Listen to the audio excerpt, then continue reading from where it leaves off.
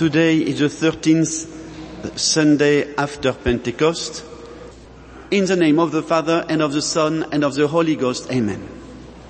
On several occasions, our divine Lord used his divine power to cure persons afflicted with the disease of leprosy.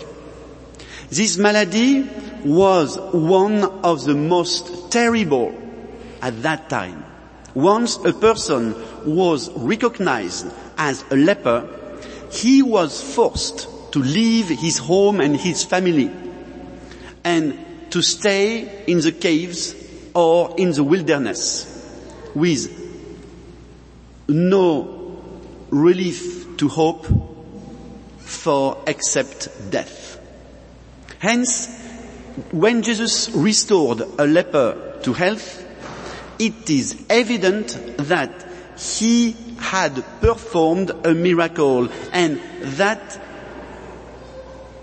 was to express his divinity. The seal of divine truth was placed on his person. Beyond doubt, our Savior intended this miracle to be a symbol of a far greater truth.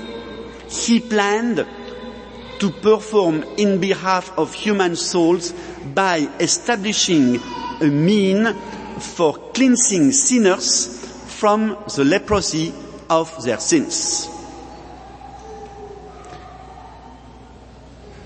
King St. Louis asked his good friend Joinville this question: is it better to get leprosy or to be in a state of mortal sin?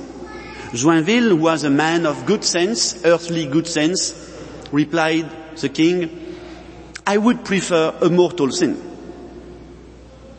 And King St. Louis told him, I would prefer to be a leper than to have even one mortal sin in my soul. He was well taught by his mother, who told him that she would prefer to see him, her son, dead than having a mortal sin in his conscience.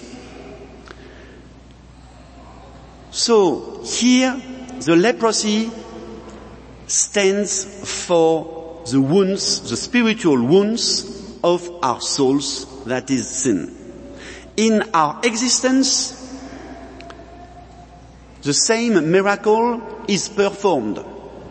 And we are blessed because this same miracle is performed not only once or a few times, but on unbearable occasions in the sacrament of penance, whereby Catholic priests, through the authority of our divine Savior, Jesus Christ, absolve us and restore our souls to the spiritual health of sanctifying grace.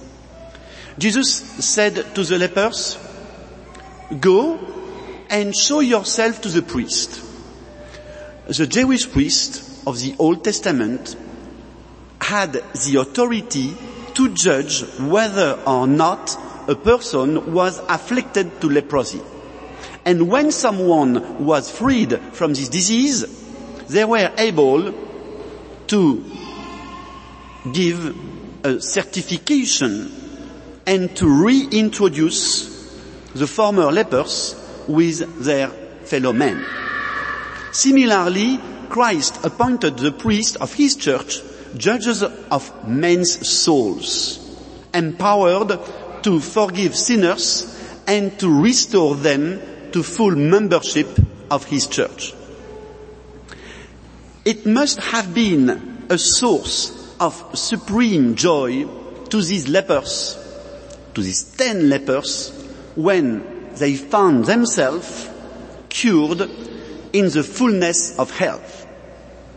So, us too, who have gone to confession and received absolution, should rejoice that our soul is again clean and pure.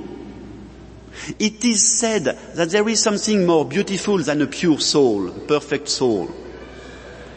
What is more beautiful than a pure soul is a purified soul, a forgiven soul. Again able to join our brethren in the faith at the communion rail. 10 men were cured of leprosy, and our Lord has made no restriction as to the number or to the gravity of their wounds.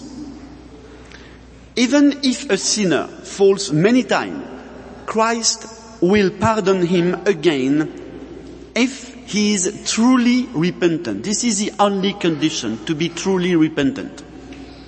But it is also possible to be without gratitude, to forget the great privilege that God has given to us. What is gratitude? Gratitude is the memory of the heart. We take so much for granted.